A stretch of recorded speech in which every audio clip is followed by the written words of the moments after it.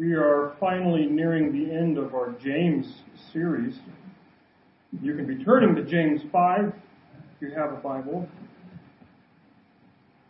But barring any profound discoveries in one of the next two verses, I have every intention of finishing our series on James next week. But we do have a lot to cover today. So, without any further preface, I invite you to stand in honor of hearing the Word of God. You're able to stand as we read James chapter 5, verses 13 through 18.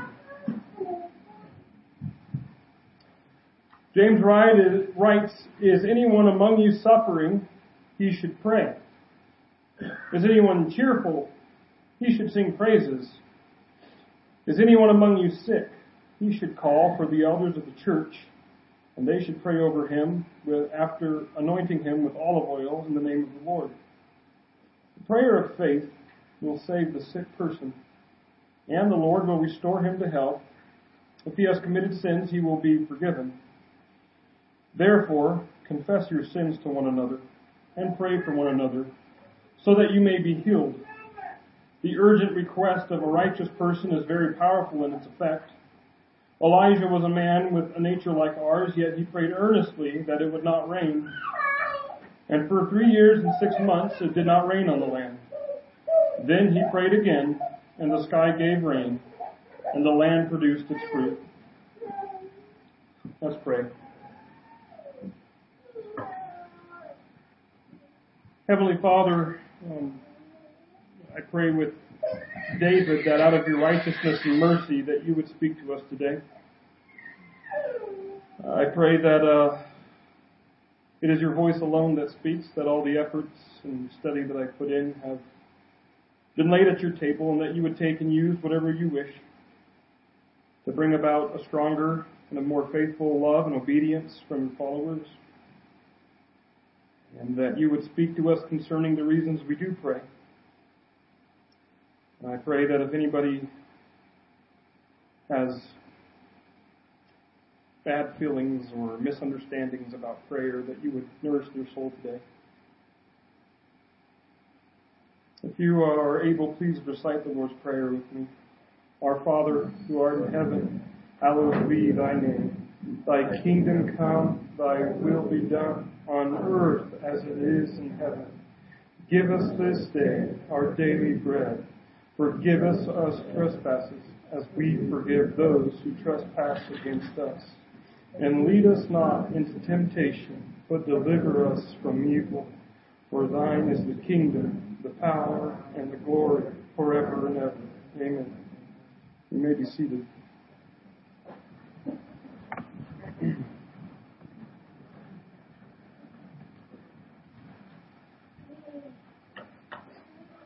Pray at all times in the Spirit, and with every prayer and request, and stay alert in this with all perseverance and intercession for all the saints. Devote yourselves to prayer. Stay alert in it with thanksgiving. Pray constantly, or pray without ceasing. We get the picture, biblically speaking, that prayer is to be an everyday, all the time sort of thing. And James illustratively states here in James 5:13, "Is anyone among you suffering? He should pray. Is anyone cheerful? He should sing praises." Now, James, I believe, is speaking both figuratively and literally. Figurative, in that James has used extremes. He's used suffering, feeling very low, and cheerful, feeling very high, and thus the idea is anything and everything in between, one should be praying. The remainder of this section then in James 5, James moves through the many times as to when to pray, whether it be suffering, times of cheer, or illness, or confessing sin, and finally what believers can expect when they pray. When one is suffering, this is indeed, I've told you from time to time as we go through the book of James, that James continues to come back to themes. This is going back to James, actually chapter 1, I believe, when one is suffering. James states in James 1, verses 2 through 5, he says, "Consider it a great joy, my brothers, when you experience various trials, suffering, knowing that the testing of your faith produces endurance. But endurance must do its complete work, so that you may be mature and complete, lacking nothing. Now, if any one of you lacks wisdom, he should ask God." So, are you suffering? Pray. Do you lack wisdom in overcoming your trials, your suffering? Ask God. Pray. The suffering here in James 5 is more literally to suffer evil. So this could be hardships, emotional, physical, spiritual suffering, physical illnesses. It's the same word used back in James 5:10, in which James referred to the Old Testament prophets. He says, "Brothers, take the prophets who spoke in the Lord's name as example of suffering and patience." Are you suffering? You should pray. I love the terseness of that, because how many of us, when suffering comes, praying is a later idea? If I could channel my inner John Candle, I loved what he said. "Oh, prayer, it's come to that." For how many of us is it, am I suffering? I should find something to drink. I should find something to eat. I should find something to watch and distract me. I should find something to do, anything to avoid suffering. But when we're told to pray, we're told to vocalize it. We're told to confront it. We're told to not ignore it or escape it, but to give it up to God. You hear that? About a month ago, I was in a rotten mood, and I'm glad to have spiritual confidants. And I still have the text I sent to two of my confidants, one of them being Dean, and I said, "I'm asking for prayers. I've been in a rotten mood lately, and that's not good." You know, I had feelings of bitterness, resentment, impatience, and complacent, and I confess that I walked around in that mood for some time before the bright idea came to my head. Maybe I should pray about this. Ask others to pray for me. Some of those moods were probably sinful, so in a way it was also a way of doing what James tells us later in this passage, and that is to confess our sins to one another. But I talked about this with two confidants one day, and then the next day at the pastor's meeting that we have in town. And so after having so many people pray with me and about me, those feelings began to dissipate. Are you suffering today? You should pray. Is anyone cheerful? He should sing praises. I've observed myself and many other people, especially for me, it was in my teenage years, I developed this huge affinity for music. Some people still have this a huge affinity. I personally come to a place where I don't listen to his music as much as I used to. But I do believe there's something about music, and maybe you feel it every Sunday, that stirs hearts like nothing else can. I'm reminded of the effect of music on the heart of King Saul. In 1 Samuel 16:23, we read, "Whenever the Spirit from God troubled Saul, David would pick up his lyre and play. And Saul would then be relieved and feel better, and the evil spirit would leave him." Seems like a profound effect. Around the time I was a freshman in high school, that was only 5 years ago, just kidding, 14 years ago, I started going through a depression, and I started listening to a lot of hard rock music, a lot of screaming songs, a lot of ballads from many of these bands claim to be Christian. You know what that did for me? Made me feel worse. Then, as I got older, I started coming across many bands that had like anthems and pump-ups and just more cheerful sounding songs, and it began to enthuse me after I listened to them. I think the Bible makes clear, though, especially the Psalms make clear, that there are times for lamenting, and some songs will express that emotion in good ways. But to go along with what James says here, if you're cheerful, sing praises. Many psalms speak to this, but let's consider Psalm 5. Psalm 5 is a psalm of lament, where David opens up with worry and complaint, but like many psalms, he ends on a high note with these words in Psalm 5, verse 11. He says, "But let all who take refuge in you rejoice. Let them ever sing for joy, and spread your protection over them, that those who love your name may exult in you." For the believer who is finding cheer, let him sing praises. Is anyone among you sick? He should call for the elders of the church, and they should pray over him, after anointing him with olive oil in the name of the Lord. The prayer of faith will save the sick person, and the Lord will restore him to health. If he has committed sins, he will be forgiven. Therefore, confess your sins to one another and pray for one another so that you may be healed. I can take a quick deviation from my notes. Dean did a great study on this in our study guides, so if you haven't read it, I would point you to it. And the reason I say that is I was reading Dean's study after I went through my sermon, and we went completely different directions. We're covering the same stuff, but there's a lot of material you will pick up in there and you will find really helpful in understanding this passage. But we went through the book of Mark a while ago, and we finished it about this time last year, actually. And throughout the book of Mark, and throughout any gospel account, we pick up the idea and note that, hey, Jesus is healing people. Sick people. Peter's mother-in-law is healed. Demonically possessed people. People with skin conditions like leprosy. People who are crippled. Just all sorts of healing going on. And there's one passage in Mark that kind of mirrors the progression that James is using here. The other gospel accounts record this too, but since we're talking about Mark, I invite you to head over to Mark 2 in your Bibles if you want to. I'll have it up here as well. But Mark 2, I want to set the stage for you. It's near the beginning of Jesus' ministry, and his fame is taking off. People are talking about it. The proverbial news outlets are talking about this Jesus of Nazareth, so much so that in his hometown, at his house, Jesus is preaching. It's probably not even Sabbath. It's not in a synagogue, but his house.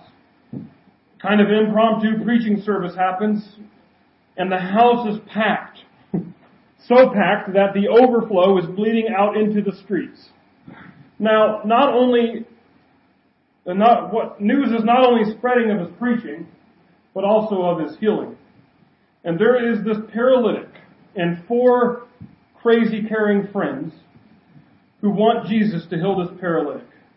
But between these 5 guys and Jesus is this huge crowd. Again, bleeding out into the streets, doorways full. Jesus is preaching. I imagine hot, stuffy, no path. So what happens? It's so amazing. You got to see it for yourself.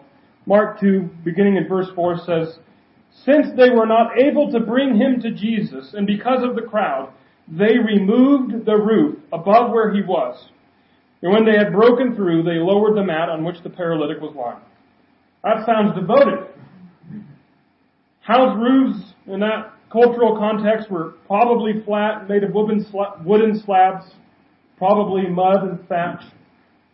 You were able to remove it fairly easily, so I don't want you to think that 4 people are on top of Jesus' house with a chainsaw, carving out a big, spot for the man to be lowered. Even so, here are 4 guys who either scaled a wooden ladder or possibly an outside stairwell to the roof with a paralytic on a stretcher. Do you see their determination? They interrupt Jesus' preaching. The anticipation is building. Now bear with me for a moment. I'm bringing this home for you emotionally. Imagine this paralytic is you, right? Suppose Jesus is next door at my house. Everyone shows up, crowds of people, and I'll just speak for myself whenever I say, apparently I must doubt at times that the Holy Spirit resides within me, because the thought of having Christ physically in the flesh, visibly for me, sometimes I might be a little bit more serious about bringing my prayers and requests and petitions to him. Does anybody identify that? What is the one request that you want answered? What is the one problem you really want to talk to Jesus about and hear back about? I already know for some of you, at least I think I do, maybe it involves a family member and their sin. If you could just get that straightened out, if you could just have Jesus here and now in front of you, if you could just have that discussed and resolved. Maybe it's money for some of you. Maybe it's like the paralytic and there's this ongoing pain and illness. Whatever it is. You break through the house next door, Jesus is preaching, you break through the crowd and you're front and center. Jesus has your attention for the paralytic once he's lowered and in sight of Jesus. The need is obvious. For you, perhaps you vocalize it and now you're awaiting a response. What's it going to be? What's Jesus going to say? Look at what Jesus says to the paralytic. Seeing their faith, that is the faith of the friends in this paralytic. Jesus told the paralytic, son, your sins are forgiven. This isn't a trick phrase. Jesus did not heal the paralytic right here. Jesus did not heal the paralytic right here. Why did Jesus say this? What did Jesus do there? What is the paralytic thinking? Again, bring this home for you. Jesus, my family members in such a predicament have been praying day and night. What do you got for me? Your sins are forgiven. Jesus, my back has been out, so much pain for so. Jesus, this illness has taken a toll on me. Jesus, this bill is weighing over me. Your sins are forgiven. Is this a bit of a letdown? The paralytic is still paralyzed. The four guys on top of the roof are going, you're kidding me!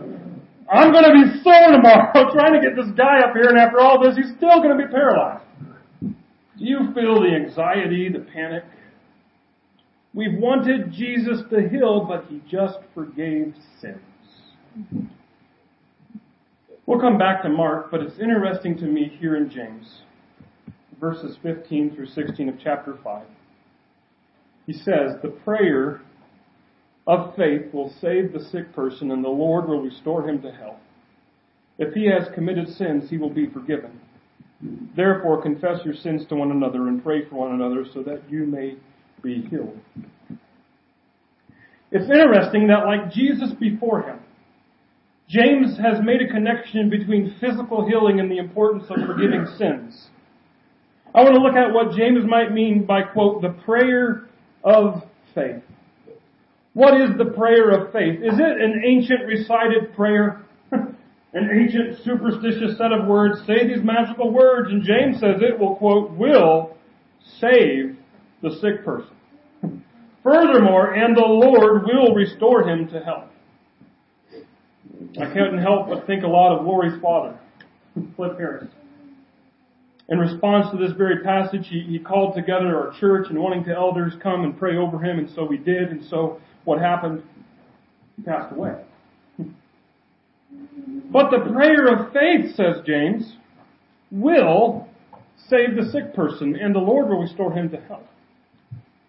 What if the prayer of faith is not a prayer that simply does not doubt what it's asking for, but if it's a prayer that believes in and yields to the sovereignty of God? It's a prayer that believes God is God no matter what. It describes the person who comes to God as a child of God and says, no matter the outcome, I'm praying to God because I want to bring this concern to Him because I know He exists. And I trust that He loves me.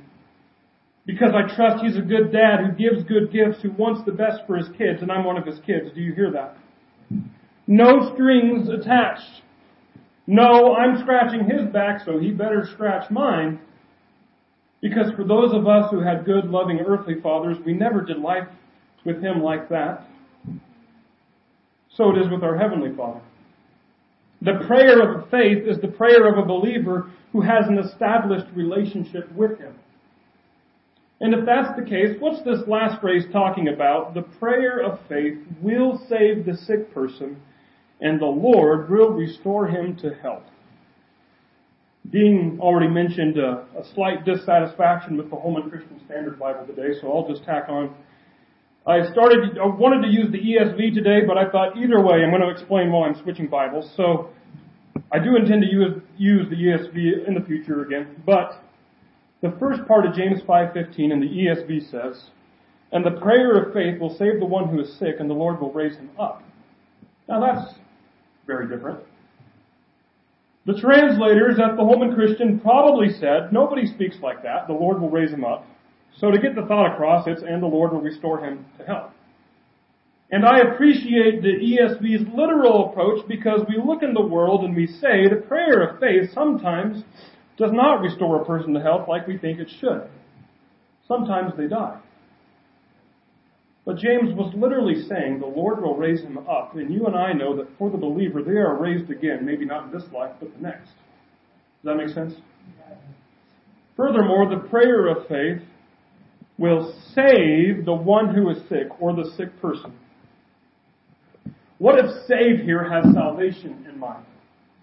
Maybe not always necessarily physical healing in mind. The word save is the exact same word in the Bible that refers to salvation, save. In Matthew chapter 1, when the angel is speaking to Joseph and that the child is conceived by the Holy Spirit, Joseph is to quote, "Name him Jesus because he will save," same word, "his people from their sins." Exact same word as save the one who is sick. So to put it all together, James says, the prayer of faith will save the sick person and the Lord will raise him up. If he has committed sins, he will be forgiven. Therefore, confess your sins to one another and pray for one another so that you may be healed. So again, it's interesting that James puts these two concepts together, physical healing and forgiveness of sin. It moves us back to the story of Jesus and Mark. You remember the cliffhanger. If you didn't, you really should get checked for memory loss. Where we left off, the paralytic is lowered. Mark chapter 2 verses 5 through 12 says, "Seeing their faith, Jesus told the paralytic, 'Son, your sins are forgiven.' But some of the scribes who know how to make anything," oh, that's not in the, some of the scribes who were sitting there thinking to themselves, "Why does he speak like this? He's blaspheming. Who can forgive sins but God alone?" Right away, Jesus understood in his spirit that they were thinking like this within themselves and said to them, "Why are you thinking these things in your hearts? Which is easier, to say to the paralytic, 'Your sins are forgiven,' or to say, 'Get up, pick up your mat and walk'? But so you may know that the Son of Man has authority on earth to forgive sins," he told the paralytic, "I tell you, get up, pick up your mat and go home." Immediately, he got up, picked up the mat, went out in front of everyone. As a result, they were all astounded and gave glory to God, saying, "We have never seen anything like this." The point, being paralyzed and then healed and able to walk is one thing. Having your sins forgiven is much bigger. A much more profound healing, profound restoration of the soul than even physical healing. We live in a visible world and are oohed and awed by visibly attested to miracles. But Jesus is revealing the miracle of sins forgiven. James is putting these two things together, physical healing and forgiveness of sin, I think for two reasons. Firstly, physical healing is something that God does for people out of His love and grace for believers, and sometimes out of His desire to bring people to saving faith in Him through miracles. Secondly, James tacks on the importance of forgiveness of sin with this because, like Jesus, James wants to remind hearers that our Lord and Savior is most concerned with our sins than over our ailments. And at the end of the day, what can completely destroy your soul is not your physical illness, but your spiritual sickness of sin. Therefore, confess your sins to one another and pray for one another so that you may be healed. I think most of us come from a Protestant background that still, in response to the Catholics we broke away from over 500 years ago, get over it, this is something that many do not value, practice, or often enough, confession of sin. I'm not going to set up a confessional booth, amen. And I'm certainly happy that I'm not everyone's priest to hear everyone's sin. And I wholeheartedly believe that the only mediator between you and God is Christ Jesus. But James encourages the believers to confess sins to one another. So when you say, oh, Jesus is my mediator and He's my personal priest and I'll just confess sin to Him, you are in disobedience to this scripture right here. Confess your sins to one another.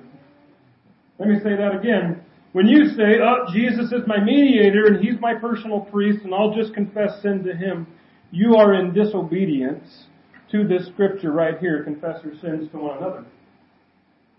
I wonder how many of us are in the middle of a big problem. Sin. It's vicious. It's never ending. We don't see a way out. It's keeping us down. It seems hopeless. And we're looking for peace and restoration and escape and deliverance.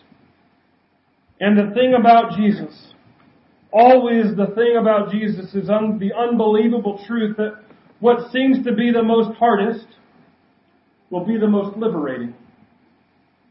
If everyone did know, if I did confess my sins, if I were honest about the dark things I've done, if I were open with my sin, the amazing, unbelievable truth is the freedom that you would feel. Because the guilt would be removed, the ball would be in the court of a merciful judge named Jesus, who takes your sin and cleanses you from unrighteousness. John writes in 1 John 1 verses 5 through 10, God is light and there is absolutely no darkness in Him. If we say we have fellowship with Him, yet we walk in darkness, we are lying and are not practicing the truth. If we walk in the light as He Himself is in the light, we have fellowship with one another, and the blood of Jesus, His Son, cleanses us from all sin. If we say we have no sin, we are deceiving ourselves, and the truth is not in us. If we confess our sins, He is faithful and righteous to forgive us our sins and to cleanse us from all unrighteousness. If we say we don't have any sin, we make Him a liar, and His word is not in us. You, I believe, you cannot have cleansing from your sins. You cannot have the freedom of being in the light, being transparent, until you cross the hurdle of confessing sin. Because after you confess your sins to one another, then we are commanded to pray for one another so that you may be healed. You need to hear this because I sincerely pray that if anyone in the room is struggling with a secret sin, and if you're not finding healing but you feel convicted today, and by all means it is my sincere hope and prayer that you would pull someone aside. I'll be the person you pull aside if you need me. But pull aside someone you trust, someone in here or maybe in another church, some friend who attends another body of Christ. But if you pull aside anyone in here, if you're that person being pulled aside, here's what James says: pray for one another. We talked about in James a while ago, let's not judge. There's only one judge. But as Jesus receives sinners, so we too should receive sinners and pray for one another. The urgent request of a righteous person is very powerful in its effect. Elijah was a man with a nature like ours, yet he prayed earnestly that it would not rain, and for 3 years and 6 months it did not rain on the land. But then he prayed again. The sky gave rain and the land produced its fruit. This very passage right here was heavy on my heart one memorable season in August of 2015. Fire was taking over the hill and my faith was being tested concerning this passage. If I really believe that prayer works, if I really believe that God hears righteous people, and if I really believe that I'm righteous through Jesus alone, then why does He not hear me? Or why does He say no when we pray for rain and rain doesn't come? How about the times we pray for healing and healing doesn't come? I think it is this very fact right here that James ends verse 16 by saying the urgent request of a righteous person is very powerful in its effect. Because if people were always healed 100% of the time, why would James reassure his hearers with these words? It would seem to be, well, duh. What if the effect of our prayers, especially the prayers we think are not answered in the ways we want them to be, what if their effect is powerful, just not in ways that we expected them to be? What if God heard our prayers to bring rain and to end the fires and to protect the firefighters? And what if the effect was powerful in that God said, I'm not doing what you want me to do, but since I am invited into this catastrophe by my people, I'm going to move. And he did move, and he brought the community together, and the hill was spared. I remember Cliff Harris, Lori's dad, who I mentioned before, called us together for all of us who prayed over him. It was a special moment. The entire family was gathered and witnessed something that maybe they haven't witnessed before or since. Dean did a great job of presenting the truth that the power is not in the elders, the power is not in the prayer or the oil, but the power is in God and God alone, who heals. And that if it is God's will to heal this illness, He will heal. But even if He doesn't, He's still in charge. And when things don't go our way, and when prayers aren't answered the way we want them answered, we need to be reminded of these truths. God is in control, and our prayers matter. God is in control, and our prayers matter. Again, you might say, but it didn't go my way. I don't know if you've noticed, but Calvin's starting to talk a little bit. And there are times when he points to the fridge, and he was saying it earlier actually while we were reading the psalm, he wants M-I-L-K. And he tells me so, and he even says please, and he even rubs his tummy, please. And so I give it to him. Then there are other times he does the exact same routine, but because I don't want to give him the 47th cup of milk for the day, I say no. You know what that means? It means his petitions are heard. They're still very effective. And they're still even desired on my part. It's just that sometimes the answer is no. That's how it is with God. God hears every prayer. You need to hear that. He hears every prayer. And if you have a true relationship with Him, you need to know that His relationship with you is not a superstitious one. God does not have a faith gauge, and if you're ever above the right marker, He starts giving you goodies. That's not His relationship with you. He's your dad who knows when to give M-I-L-K and when not to. He's your dad who sees all and knows what you don't. He sees what you cannot see. Sometimes He might explain to you what He can see, and other times maybe He's just looking for trust in Him. A quick caveat. The only time the Bible speaks of God, quote, not hearing prayers is when we're in rebellion against Him. And I say quote because it's not like we flipped a switch and God suddenly doesn't have that ability to hear prayers and is suddenly deaf. It's more like I hear what you're saying and I'm not listening because you're not serious right now. Your lips say one thing, your heart says another. You cannot fool me. I want you to hear the following verses, but I don't want you to get superstitious and frantic on me. Isaiah 1:15 says, when you lift up your hands in prayer, I will refuse to look at you. Even if you offer countless prayers, I will not listen. Your hands are covered with blood.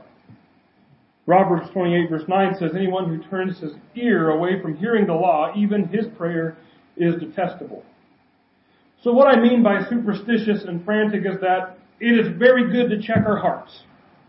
And if we find things to repent of them. I'm not minimizing the gravity of these verses. Obey them. But don't ever think you have levers to pull, buttons to press, and a maze to run through to find the correct cheese in order to make God suddenly listen to you. For the repentant, for the Christian, for the believer in God and the right-hearted, God is listening. When God doesn't listen, it's because we have a heart that doesn't really want to follow Him to begin with. And if you know yourself, and if you ask God, reveal this to me, He will reveal it to you. And you need to repent, so repent. Does that make sense? Elijah is a man just like us. It means he sinned like us. It means he asked questions like us. It means he worshiped God like us. He had a relationship with God like us. And he prayed that it wouldn't rain, and it didn't rain. And he prayed that it would rain, and it did rain. The point is that Elijah has nothing on us. God is still answering prayers. God is in control. So friends, pray knowing it matters. Does that make sense? Pray when you're suffering. Sing praises to Him when you're cheerful. Ask for healing knowing He's able and willing. Ask for forgiveness and pray for one another. And know that for those in Christ Jesus, prayer is effective. Heavenly Father, sometimes it seems like the message you lay on my heart is something I'm always dealing with. It's amazing how you do that. But Father, if there's anything we learn from this passage is that prayer matters. That even though we trust you are in control of all things, that you know all and see all, that you've desired a very intimate relationship with us that is about communication between us and you. And so we pray that you would help us to be diligent in our prayers, to not be afraid to come before you, but to trust the promise of Hebrews that we can boldly approach your throne. To know that you already see our sin before we confess it, and you love us still. It doesn't mean we should confess it. Of course we should. To trust that even though you may not always heal, you do heal, and you will heal. And also to know that whenever we are cheerful, as James tells us, every good gift comes from you. So we thank you for that. So Father, we pray as we are dismissed today that nobody would leave with the idea of ignoring what you're telling them here today. But rather you would allow that conviction to take fruit and produce precious fruit of the gospel of righteousness, peace, and repentance.